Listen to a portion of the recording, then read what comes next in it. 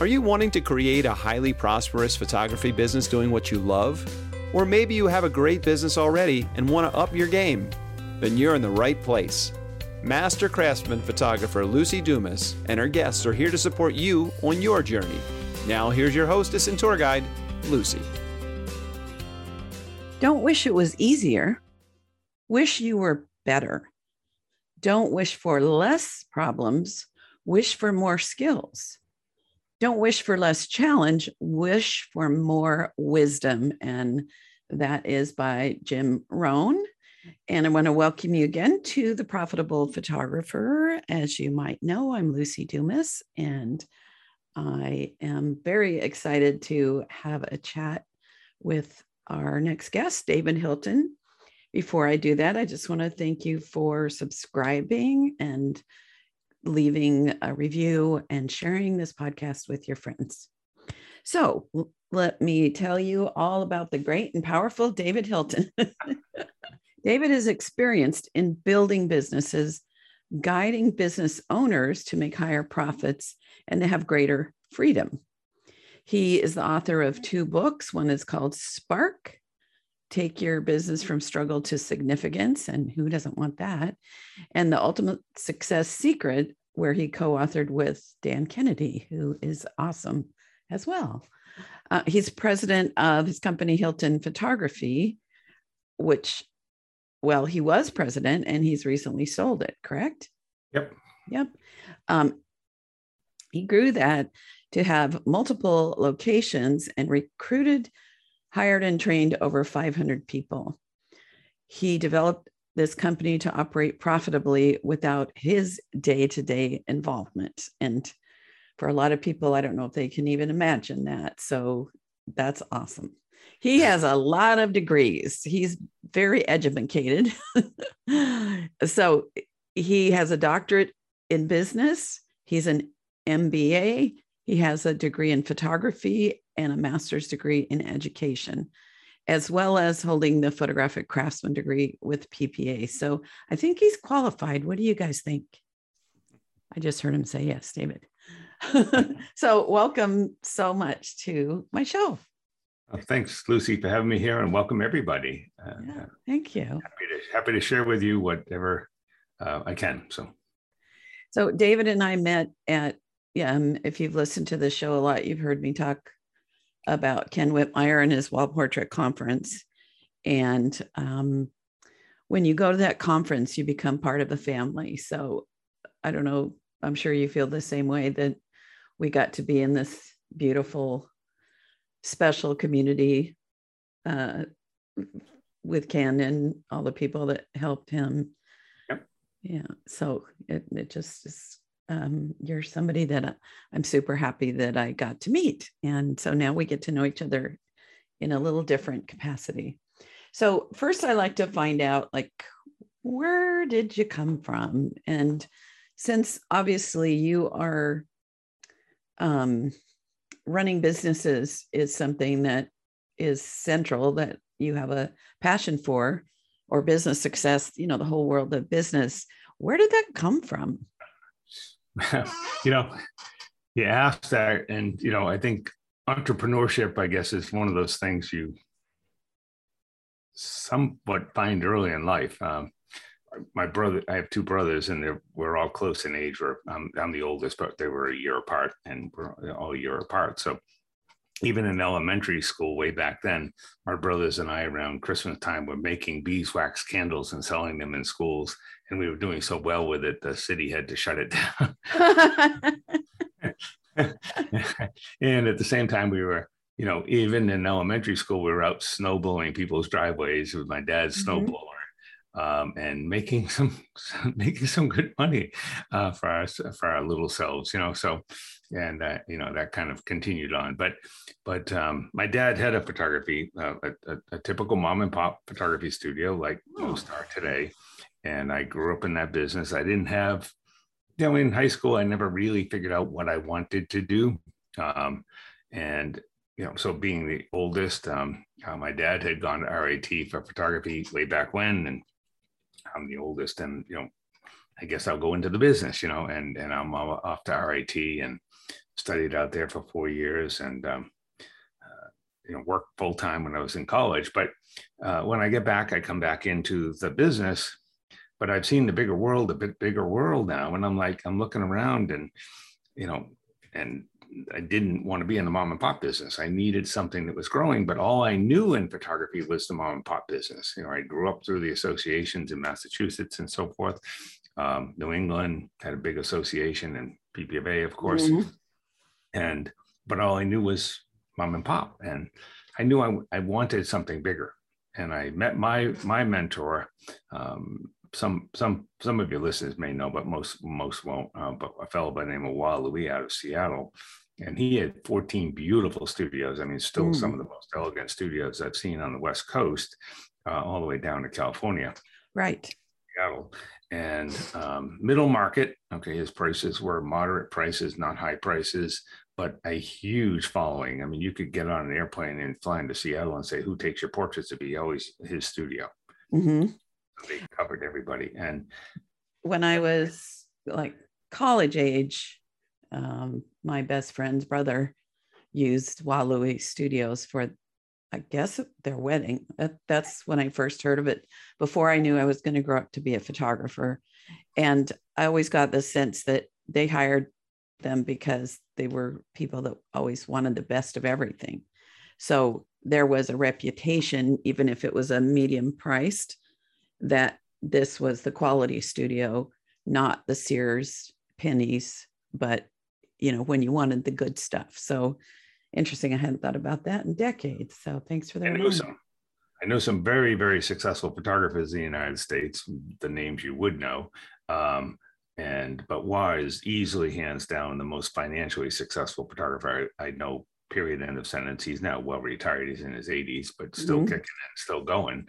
But certainly by far the most financially successful photographer I know. And I saw him speak at a big New England convention, about 300 people there. And I swear to God, I was the only person taking notes, and everybody else thought this guy was nuts. Okay. Because he was doing things so differently than anybody else. And he had single-handedly changed senior photography. How did he do that? What was because back in the 70s, this is back in the late 70s, all senior portraits then were just done on a head and shoulders on a brown background across the country. Mm-hmm. He started photographing like magazines. Right? One guy can do this. Two guys can do this. So I set a vision to build 10 studios. Now I had no idea how. Okay, not even a clue how. All right. And how am I going to do this? We have no resources to do it with. Okay, like many other photographers, we were borrowing from my dad's life insurance policy sometimes to keep the business running, things like that. The same old challenges that many of us have faced in the photography business over the years, no different. Okay. My father was an excellent photographer. I became a very excellent photographer. But I was always modeling after a while. He allowed me to come out there frequently, but he never really taught me. He's just not a teacher type. Okay. So, and at one point I'm starting to now build studio number 2, and that's hard. Okay. I don't recommend people go to studio number 2 until they've really got something really finely tuned running, because it's a whole different animal to have 2 studios instead of 1. And Wah once said to me, he said, "Dave, you'll figure it out when you get to 5. Oh, what's your kitty cat's name? That was a cat, right? Toffee, yeah. She loves it when I'm on Zoom.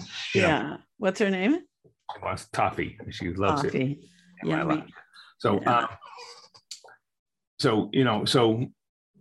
I started building it, but my dad was always fighting me. Okay, he was always fighting me, and I finally had to say to him, and again, I'm in my late 20s. I said, "Dad, I either got to go and do this on my own, or you got to work for me, because I can't do this." Okay, okay. And he said, "Well, work for you." Okay, here we go. Okay. That's awesome. Studio 2 was a challenge because we didn't have our systems in place. I had no idea how to manage people properly, things like that. We didn't have a good, our standards and everything, our teaching systems or anything in place. And we just opened Studio 2. Okay, so that's could set you up for dramatic failure. Unfortunately, we got through that. And then I opened Studio 3 and I started to get it figured out. But what I hadn't figured out yet was I had to let go of a bunch of things because managing 3 studios. So like what? And What'd you have to let go but I of? was also that first year in the 3rd studio, I was doing the photography, and we were doing a lot of seniors, and we were doing multiple clothing changes each session and everything. So it's a fast process with good average orders. But I was also trying to manage. So I finally that year hired a photographer who I actually thought was better than me. Now that's an ego breaker for many people, could be, but I, after 10 seconds of thinking about it, realized, hey, wait a second now, this is awesome because now I know how to hire photographers better than me. Okay. I'm now free. Okay, so free to manage, if you will. Okay. So you let go of the standards. They still have to be photographing to our standards because, at that time, I mean, I'd put ourselves up against any senior photographer in the country. My good friend Larry Peters, I said once to him, I said, well, I think I'll just open a studio in Columbus. He goes like, hell you will. Come out here. Okay. Yeah. No, I'm not going to say we would have beat them, but it would have been fun. Yes. Okay. Because we kept our standards that high. All right. And we changed. So WAS started the change of senior photography on the West Coast, and we did it on the East Coast. And it freaked out parents because parents had never seen full-length images of seniors. They had never seen white backgrounds, color backgrounds. They were just not used to it. The parents are freaking out over it, and the kids are loving it. So, we went from doing 200 seniors with a small school traditionally one year to 1,200 in a studio the second year, just because the kids had never seen what we were doing before. Yeah. Hey, so you knew Phil Cheris, I'm sure, right? Okay. Yep. So just for the listeners, Mr. Philip Cheris created a business of very high-end formal portraiture in Pasadena, California. And then he, I don't know if he had 2 at the same time, but at the time, for many years, he was the most expensive, most luxurious studio that I'd ever heard of. Guess who did my high school senior yearbook? Cool. Phil Cheris. Yep. Before he had that shift. So we all start somewhere. And yep. I think he was inspired to make a change hanging out. Have you been to the Huntington Library in Pasadena? I have not, no. It's this gorgeous estate filled with portrait paintings. Pinky and Blue Boy, I think, are there. John Senior Sargent. And you're saying this, I probably had been to one seminar that I co-led out there, as a matter of fact. Without thinking about and the grounds, there's all these different gardens. There's different styles, cactus garden, Japanese garden. Yep. And we used to take the kids, the cheerleaders and different groups to Huntington Gardens to photograph. And I have this picture of Mr. Cheris out there photographing, then popping into the museum part and going, wait a minute, that's what I want to do, not this. Anyway, it's neither here nor there, but we get inspired in all kinds of ways. I'll give you a little story around that maybe will give some people some understanding that your prices are pretty low, maybe because this was back in the, again, fairly early 80s, and I was out to one of his studios in the coast, Orange County, the big Orange County Mall down there, whatever they call it, right now. Mm-hmm. And his studio there, and I walked up to the woman, and I was a young guy, but I was, I always travel with a sport coat on, so I look, proper. And I walk up to her and I say, my family's coming into town in next week, and I'm wondering if Mr. Cheris might be able to do our portrait. And I'm looking for something big, and I'm indicating an 8x10 with my hand. I'm looking for big one. And she very, very graciously, very elegantly dressed and everything. She very graciously looks up to him. Now, mind you, this is early 80s, so $1 was very much different than today. Mm-hmm. And she graciously looks up at me and she said, "Oh, Mr. Charis will be so thrilled to be able to give you gift portraits along with one of our masterpieces that and she's got these 40x60 die transfer portraits in back of her." And she said, and the gift portraits are only $500 each. Yeah. And back then that was pretty close to like 3,000. Yeah. In today's dollars, that's about Yes. what they could be. Yeah. So, okay. hey, I want to, I have some things I want to like mine the gold of your brain here. So I didn't mean to cut you off, but was there any last thing that you wanted to share about your business before I ask you some questions?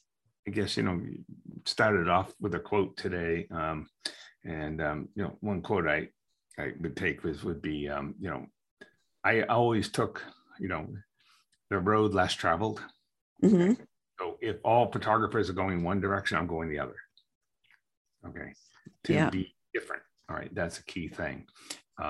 Is don't follow the photographers, because you're going to get what photographers have. And that's, unfortunately, if we look around the profession, not always much. Right. But if you begin looking in another direction, you can do a lot. This is a very exciting industry if it's done well. Mm-hmm. You make a lot of money in this profession if it's done well. Right. So photographers, and I've made a lot of money. I've done in today's dollars about $60 million worth of photography sales. And I've done quite nicely for myself with it. And also my employees benefited nicely from it too. Mm-hmm. So yeah. So that's not nothing. Okay. And if it's done well. Yeah. Yes. So one thing I would love for you to give some, my listeners have said they love sort of lists and bullet point tips. If this fits in that, that's great. So since you have a program where you help people grow their businesses, I'm sure you have some thoughts on how you get started. Do you have like 4 or 5 things that people need to understand or start doing? Or, what's your, like, I'm going to start a photography business. What should I do? Thoughts on that? So there are fundamentals of photography that used to be taught very widely, but now they're very hard to find good teachers for. But I would get anybody who's starting out to get the fundamentals, okay, and not be sloppy about it, because once you understand the fundamentals, guys like Gary Box and things teach fundamentals very well, and so forth. So we've got to find the few people who teach the fundamentals very well and learn those fundamentals and master them. Okay, that would be number one. Okay. Right. So know your craft. Number 2 would be to find your style, not copy somebody else's. You can be inspired by somebody else's, but then build off of that. Okay. And that is very, very important, so that people would walk into somebody's house and know it was done by you without looking at the signature on the image. Right. Okay. How do you find your style, David? Get to charge like every other photographer, but if you set yourself apart, then you can charge what you want to charge. How do you find your style? How do you figure that out? Yeah, I personally would not start with looking at most other photographers. I may start with a couple of very, very significant photographers in the country, but not most photographers. I would start with the magazines. Okay. Mm-hmm. If you think about it, the magazines are the most highly prized and priced portraits there are. Okay, you go to the magazines and begin looking. Those are, the page in a magazine is probably $50,000. Okay, so right. they put images in that sell to people. Okay, so if I can discover the magazines that people are buying, my ideal customers are buying, and begin to follow that, it's going to give me a good direction where my customers would love to go. Mm-hmm. Right? But then I'm going to, Bill Gates once said, embrace and extend. I'm going to play off of that, but extend it into something that now becomes mine. So tell me more what you mean by that. Well, you're going to find something in the magazines. Okay, so if you go to Vanity Fair, for instance, her name is escaping me right now, and she's one of the very famous portrait photographers in the magazines. Oh shoot! And Annie Leibovitz. Yes, thank you. Yes, thank you. Okay, so I may look at her work and love it. Okay, certainly it's selling. She's had more covers on that magazine than anybody else has ever had. Mm-hmm. That magazine's been around for over 100 years now. And I might take her work, but then I begin to find my style within her style. Mm-hmm. What part of it now can I extend into my direction? Right. So I'm not just a copy of her. I mean, I've embraced it and then extended upon it. Got it. Yeah. I also love studying art. And when I go to a museum, either photographic or paintings, after I look at everything, I kind of peruse and notice which ones I really love the most. Mm-hmm. And quite often they're of children, because that is, I'm a kid magnet. I love photographing kids, and I love the quality of light on skin. And so that's a great tip. Yep. Okay, so we're finding our style. We've learned photography.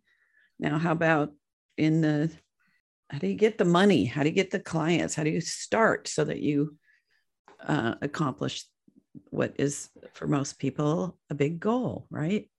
Okay, so there's only three places in our business that we make money. Okay. Everything else is an expense to be controlled. And the three places we make money are photography, sales, and marketing. Okay. Now, when I say those words, when I say photography, I mean, I'm belly to belly with the customer. I'm working with the customer. I'm not culling images. Okay. I'm not cleaning my cameras.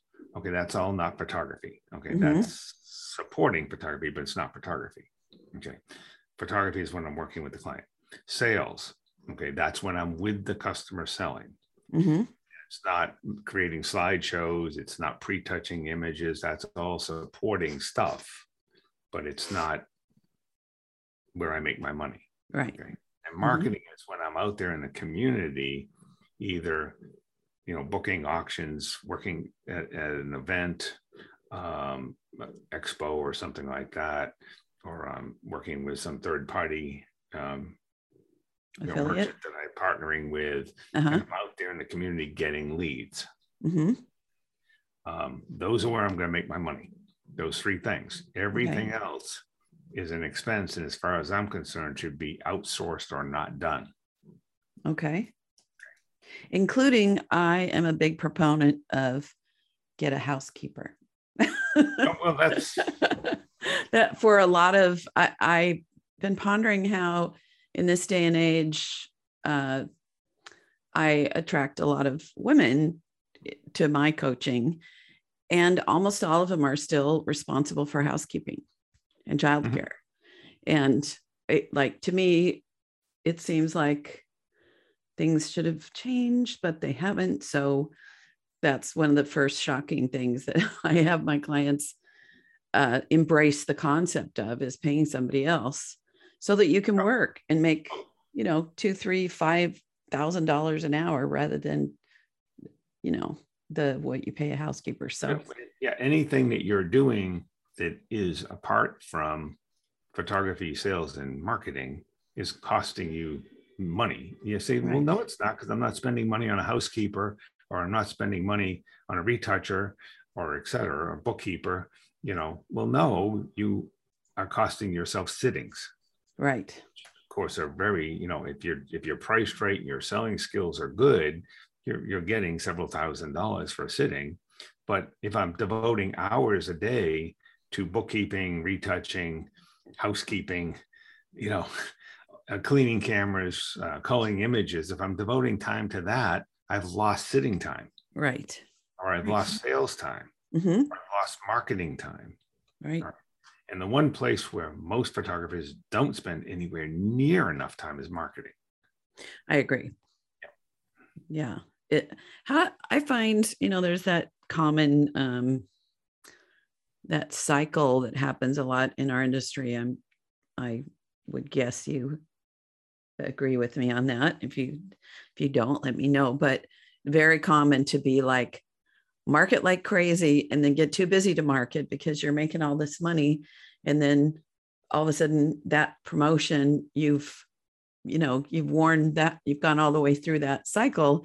And then it's like crickets and there's no work. And you're like, and then, okay, I'm going to market some more, right? That common. It's a never ending cycle of being broke. Okay. Yes. So how do you overcome that? How do you keep a steady marketing habit? Put it in a way that may freak people out. Mm-hmm. Marketing's one of the things that most people don't want to do. Okay. But it's the single most important thing in your business. Mm-hmm. And it's 2 to 3 hours of marketing a day, every day. Okay. It doesn't matter how busy you are. You do 2 to 3 hours of marketing a day, every day. Okay, that means out in the community finding leads. Okay, so not sitting on Facebook posting. Yeah, right. Okay, or so commenting or making. If I'm running Facebook ads, or I'm doing, if my Facebook posts are indeed booking me, getting me leads. Okay, yes, but for most people, they're playing on Facebook and they're putting up pretty pictures, but that's not getting them leads, so it doesn't count. Blogging. Right. Okay. Got it. So, but if I do that every single day and I schedule my sales and my photography around my marketing time, then I'm going to have a very successful business. And, you can, I've definitely got clients who are making $250,000 personal profit. I don't mean the gross sales. I mean, personal profit. Mm-hmm. It's hard to do in this business. Okay. If you do follow some key principles, one of which is the marketing. Yeah, because if I love when somebody says, I just finished my website and I ran an ad on Facebook 3 months ago. I haven't had any work. And there's always lots of loving comments on a post like that about, okay, you can't just sit there. You got to get out there in the world and in some capacity. So yeah, that even with my business and, as I transitioned out of photography, and I still was in control of it though, but I was still doing the training of the photographers, and we trained all the time. It was always practice. Okay. Sales was the same thing. It's always practice too. But then I transitioned even out of that. But the one position I never gave up was chief marketing officer. Okay, too important. Yes. Yeah.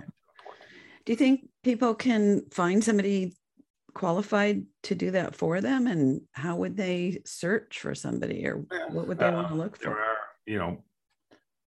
There's a number of different ways to do marketing, at least probably 21 different ways or more to do marketing, but for photographers. But and yes, I possibly can find somebody to do that, but at the end of the day, I think it's still the owner or the president of the company's job is still going to be chief marketing officer. Okay, right. So making sure it gets done. Right? Mm-hmm. And yes, I had people who were helping me do the marketing, and they did most of the actual work, but I still had to make sure it got done every day. But the dream of, I'm just going to throw money towards somebody that promises they're going to get me work is not a dream that you would suggest people entertain for very long. Well, I had a conversation with one photographer today who somebody was promising them leads from a email system. And I said, well, interesting. Okay. I said, I'll tell you what, for that same amount of money, tell them that if they'll guarantee you 3 clients, that's all, just 3 clients, then you'll pay them. Okay. But until you've gotten 3 clients, you won't pay them. Right. And Now, I I'm think, pretty sure that she's going to go back and talk to that person. They're not going to guarantee right. her leads. Okay. Yeah.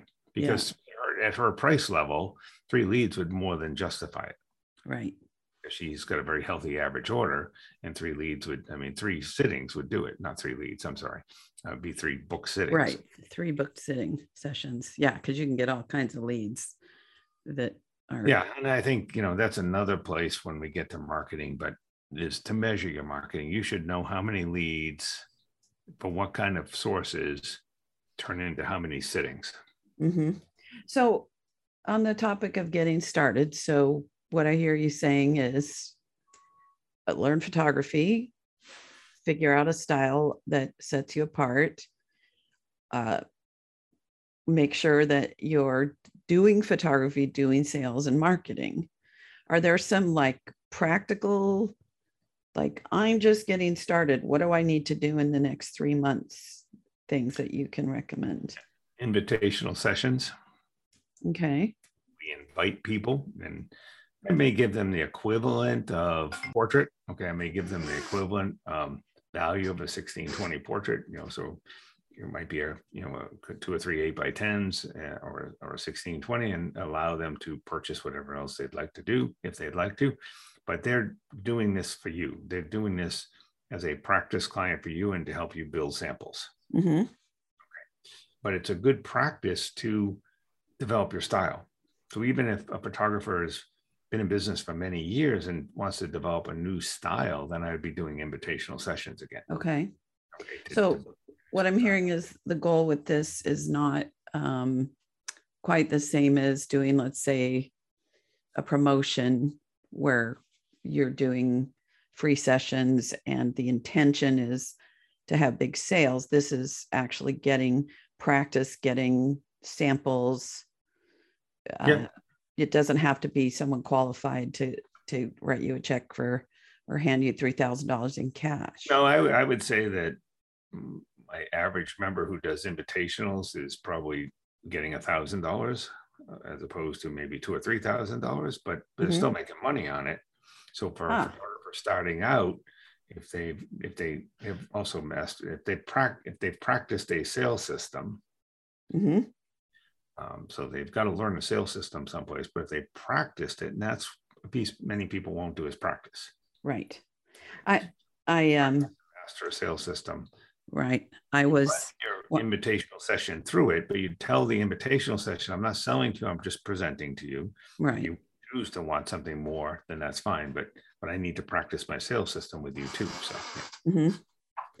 I watched a program about inventions a couple of days ago, and somebody invented, it's like a slip and slide that is giant, and it boosts you in the air like ski jumping.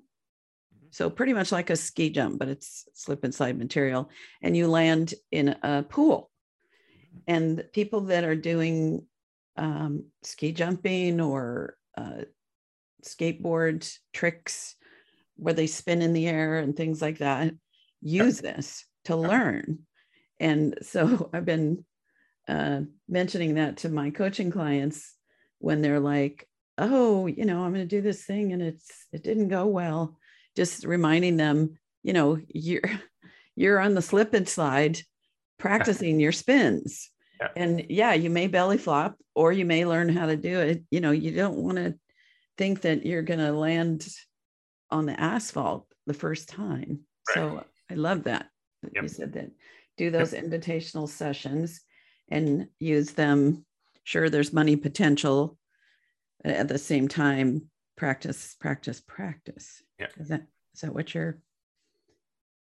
Yeah. One original mentor I had, even way back to when I was at RAT, an outside speaker, said the best, and this is back in the film days, of course, but said to me, he said the best way to learn photography is 1,000 rolls of film in a wastebasket.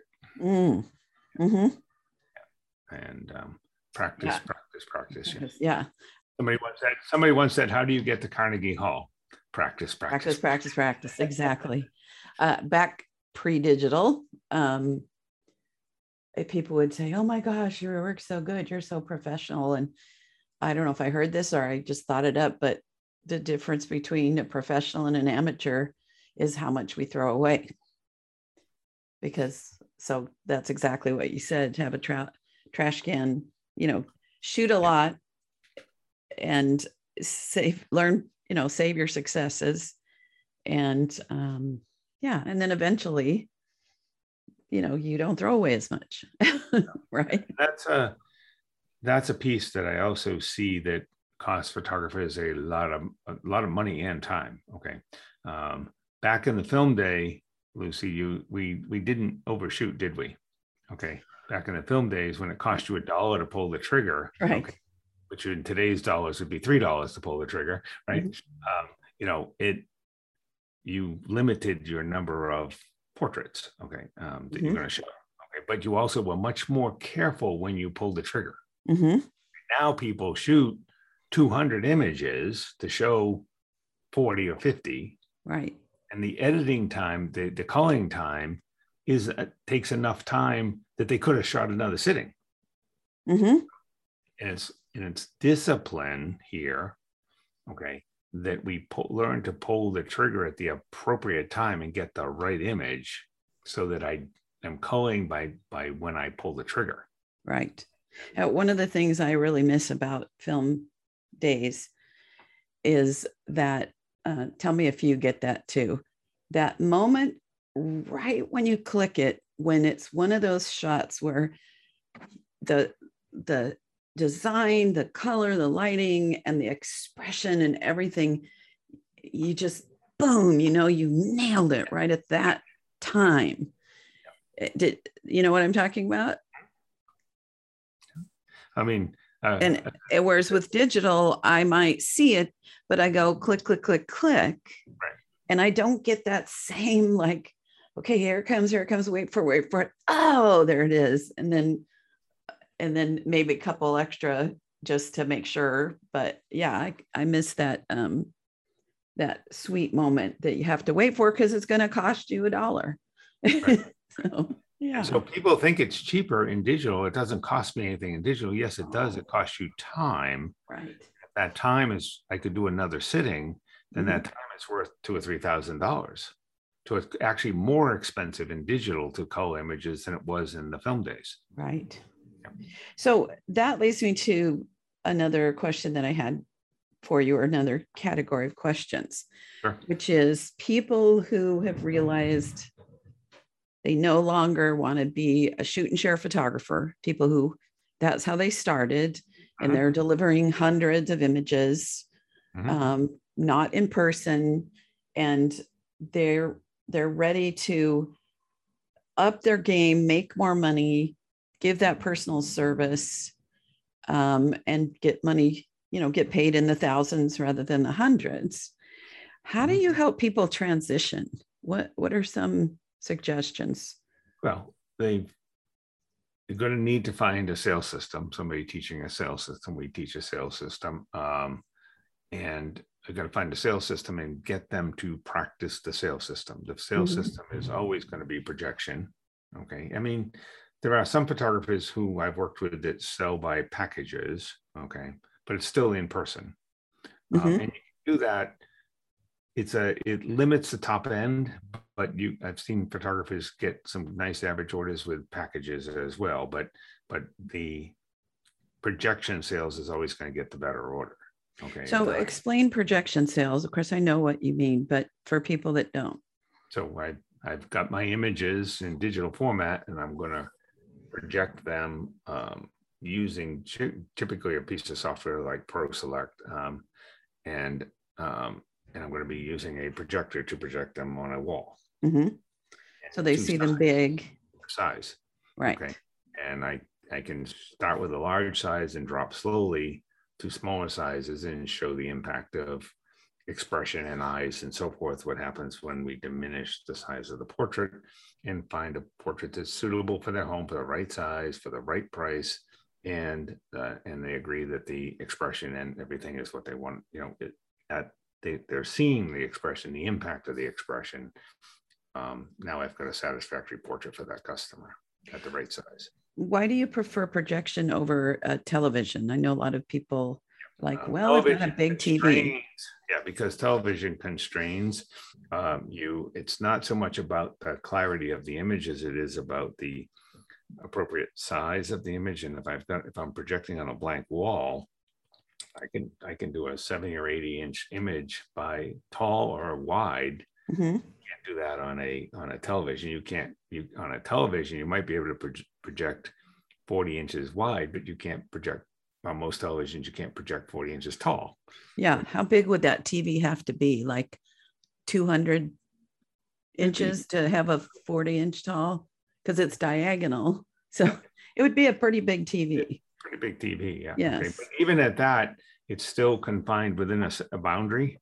But if I put it on the wall and I've got portraits on the wall as well, now they have a comparison. Mm-hmm. Yeah. And it's nice. Like I've hopped on airplanes and carried my projector. I use, I like to have boards in different sizes as opposed to using the Pro Select where you use the software to show sizes. I like the analog old school of like, okay, here's a 30 by 40 white board, and this is what that would look like as a finished art piece. And so with a projector, I can just carry that to their home. I can carry it out of town.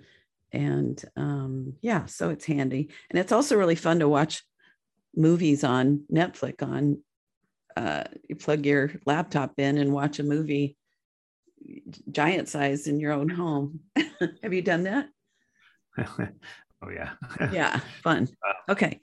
So find a sales system to transition to in-person sales for thousands rather than hundreds. What else? Practice it. It requires practice, and many people don't want to do the practice. Right. Yeah, I think, I don't know whether it's Vince Lombardi or who said it, which coach said it, but most people want to win. Most people want to be successful, but few people are willing to practice to win or practice to be successful. And that's where it all comes from. If you're not practicing, then that means you're practicing on a customer. That's not a good place to practice. No. And then you're disappointed if it doesn't turn out the way you hope. And yeah, nobody wins. So for the people, because there's so much inner game with this. So I've noticed a challenge actually making the switch. Some people try to do a little bit of a hybrid, selling files and prints. What are your thoughts? How do you suggest people? And there are photographers who they're depending on that steady income, even if it's $300-400 a session. If they're doing 10 to 20 sessions a month, paying their bills, suddenly now we're going to go in person. So do you have some thoughts on how to? Yeah, now we're getting into what we would call sort of branding and positioning. Okay. So branding is not your logo. It's not your signage. It's not your pretty brochure. Branding is the whole picture, okay, if you will, of how do you appear to the customer? What does the customer think of you as? So more and more, I work with my clients to position themselves as portrait artists, as a wall portrait artist, even as opposed to photographers. And I have them leave the word photographer right out of their title. Okay. Because, somebody taught me once a long time ago that, pictures sell for hundreds and art sells for thousands. So if I begin to only display in my studio, whether it's a small gallery, like a living room size, or it's a large gallery, which we've got some studios that have very large galleries. And if I only show sizes that are 20, 24 and larger, okay, and I don't have small portraits anywhere to be seen, okay, I may have a 16, 20, 11 by 14, 8 by 10 down by the side of my desk where people can't see them, but I can use them in the sales room if I need to. But I don't show them on display because the second I do, I'm giving permission to that. If I show large portraits, and I'm getting people acclimated to it. So first they need a space and they need wall portraits. Yes. And they need to change their name from Photos by Jerry. Photos by Gary yeah. versus, Gary Brown's portrait art is right. a very different position, if you will, in the customer's mind. Because when the customer is saying, well, what do you mean by portrait art? That gives me an opportunity to begin to talk about working in mixed media. And all of a sudden, I'm now having a different conversation with them. And I'm talking about, I talk about that we apply layers of ink to artist canvas, et cetera, and I'm having a whole different description of this thing called a picture. Okay. Right. And when you do that, the customer can't put you in the photographer category in their brain, because if you tell somebody photography, they instantly think of you must photograph babies and weddings and right. Oh, I need a new headshot. And I need a new headshot, and you must give digitals, and it must be $300. Right. But if I can transition away from that and set my position in the marketplace up as a portrait artist, I've just changed the whole game. Yeah. One of my coaching clients lives on a military base, and we worked to help her be positioned because every corner of that base, there's somebody, a mom with a camera, doing might be great work, but in the hundreds.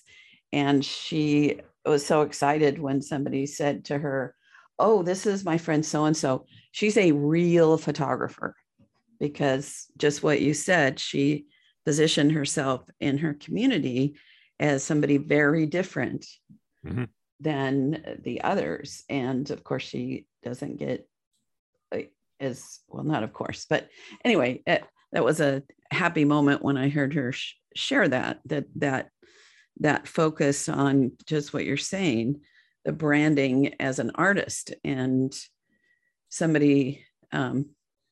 So do you agree that we also need to plan to spend more time with our clients, that maybe we need to use the phone? Like, do you think it's essential to use the telephone with clients? Or, okay, I just said a whole bunch of things at once, David. So I imagine you would agree with me on this, that to do this transition change, the branding, spending more time with our clients has value. Yes. We and you may remember it when I spoke out at Portrait Conference, we do a whole customer journey, building value over time. Most people in photography, and even in many other kinds of industry, they think, like in photography, they think it's 3 separate transactions. Okay. Like, I somehow booked a sitting. Somebody called me. Oh my God, somebody called me. I booked a sitting. Then and they actually showed up, and they showed up with some decent clothes. Thank God. and then, oh wow, they even showed up for the sales appointment. Okay. And they actually bought something. Okay, 3 separate transactions, but it's not. It's a continuous journey from before they even meet you. Okay. They've seen you at a expo or a boutique, maybe a clothing boutique where you have a display, or someplace they've seen you on a Facebook ad or something. And that's where the journey begins. And how I build each piece of that journey to build value through the portrait session, not being the most important, that's where the images are captured, and then into the sales room, okay, a view and order, if you will. And at that point in the view and order, my goal there is to have them predisposed to purchase, craving to own. I like that. Predisposed to purchase and a craving to own. Yeah, I don't want them craving to negotiate. Right. And predisposed to purchase means they're coming in. We've already overcome all the objections. We've handled size, price. I don't put wall portraits on the wall. My husband couldn't be here. We've handled all those objections already. Okay. And they're ready to pull out a credit card and give me money. And that's craving to own if any of you have ever craved to own, which is probably everybody on this call, they might have craved to own a giant or a TV or a special piece of furniture or a car or whatever it is. And, you thought you were going to spend $2,000 on this thing in the store, but by the time you put the bells and whistles on, it's now $2,900. The question isn't whether you're going to buy it, because of course you are, because you're craving to own it. It's just how am I going to pay for it? Right. Yeah. And that's a happy moment for a salesperson. Yes. So, and even David, what I'm seeing now is with that, when you said the 3 steps, I think that's really, I love what you just said. Now, what I'm seeing a lot is they send an email. So in terms of the 1, 2, 3, they send an email. Someone sends them an email, not a call. They send an email back and the person books. Then they do the session and then they send the gallery, they send 150 files and then they sit there wondering if the person even liked them. So even the phone call and sitting down to do a sale, I think is something that I want people to at least begin to understand that what am I trying to say? That there's a lot more steps than answering an email, doing the session, and then sending off the files for somebody. Did that make any sense what I just said, David? Well, again, people, we're used to working with clients every day. We understand what we're doing. This is quite literally, quite probably the first time in a customer's life they've ever done a portrait, or a formal portrait. And, so they don't know the process, right? And they don't know the value. And our job is to educate them on the value. And that takes time. That's not a one-step thing. So it's the customer journey. Yeah. And that inner game of understanding the value to ourselves. How do you help people that you teach understand their own value? That's a big sigh.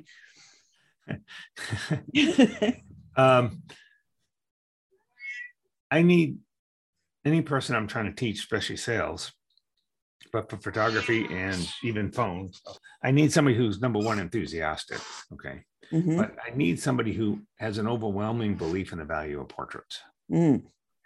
So first and foremost question, even for the photographer who owns a studio, do you have wall portraits, substantial wall portrait size on your own home walls? Because if you don't, then that's a good place to start right there. Okay. Start with why don't you? Because if you don't believe in photography enough to have a 30 by 40 of your own family, how are you going to convince a customer to have one of their family? Right. Yeah. And, so in my studios, we, always once a year, gave our employees a opportunity to have a substantial wall portrait created of their family or a loved one or somebody, so that they would have those on the wall and they could see what this is all about. Value what it's all about. Even somebody who's just doing assembly work, I still wanted them to know the entire value of what we do. And I find that when I sit with my clients and show them the work projected, and I hear their response and I see their tears and I laugh with them, I begin to understand more and more and more the value of what I do, because my clients are teaching me. So another reason to sit with our clients and show our work big is so that we understand how great we are, not us, but how important photographs are in people's lives, that especially that are large enough to enjoy, over and over again every single day. So, yeah. Oh, yeah. Well, we'll keep talking for about 8 hours. That might just touch the surface of all the wisdom that you have to share here, David. Or maybe we don't have that much time today, but I have two questions for you. So one is about you have a little treat, a free a free something. So Sure. what is that? And in the show notes, there are links to that, but what would that be? And easiest way to find it. I've got the guide to the $1 Million Studio. Okay. And some people say, well, I don't want to be $1 million studio. Well, that's okay. You don't need to be, but the same principles are going to get you to $500,000 studio or running a good $250,000 studio. Okay. But people think that, when I say $1 million, oh my God, I could never do that. Okay.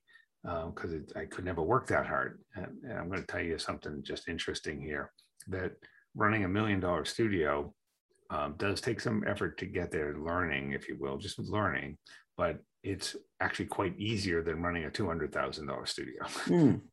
Okay. Yeah. Way easier, actually, as a matter of fact.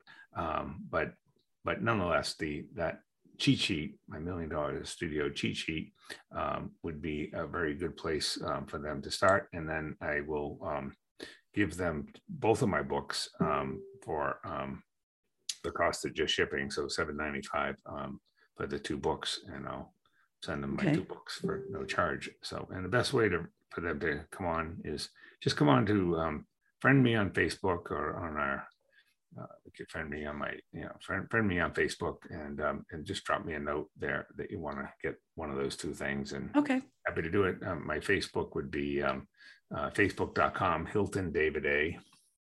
I mean, there's going to be a lot of David Hiltons out there.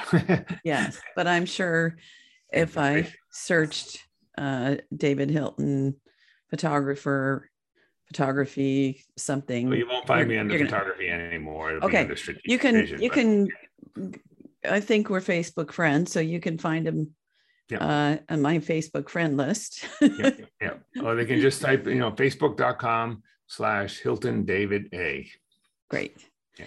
And so thank you for that. Thank you for that lovely offer. Yep. And so what would be either something you haven't shared that you would be like, oh, I wish we had had a chance to talk about that, or if there's just something you want to leave us with? It's so much of it is mindset, okay, and your belief in yourself and so forth, and building, continuing to believe it's possible. All right, not impossible, but believe it's possible. I've seen studios that have, doubled and tripled their sales in a year. Okay. But if you believe it's impossible, it's going to be impossible. Henry Ford once said, if you don't think it's possible, or if you think it's possible, either way, you're right. Okay. Because it's up to you. And then it's just learning. It's learning and practicing. Right? It's not, photography, many of our listeners won't believe this, but photography compared to most businesses is an extremely simple business. But there are fundamentals to be mastered. Okay. And you master those fundamentals, you'll set yourself into the top 5% very quickly. And there's lots of room up there, right? At the top. Yep. Great. David, thank you so much for saying yes to being on this show. And I love just having a chance to have just you and I have conversation, and then share it out there in 70 countries so far, David. Cool. So, yeah. I'm happy to share. If they're overseas, I'm not going to be able to send them the books. They can buy one of the books on Amazon. But I'll give them a link on Amazon. But I can't ship them overseas because of the taxation. Sure. So in the U.S., but the cheat sheet, the $1 Million Studio cheat sheet, would apply overseas as well as it does here, and that I can email to them. So yeah. Okay.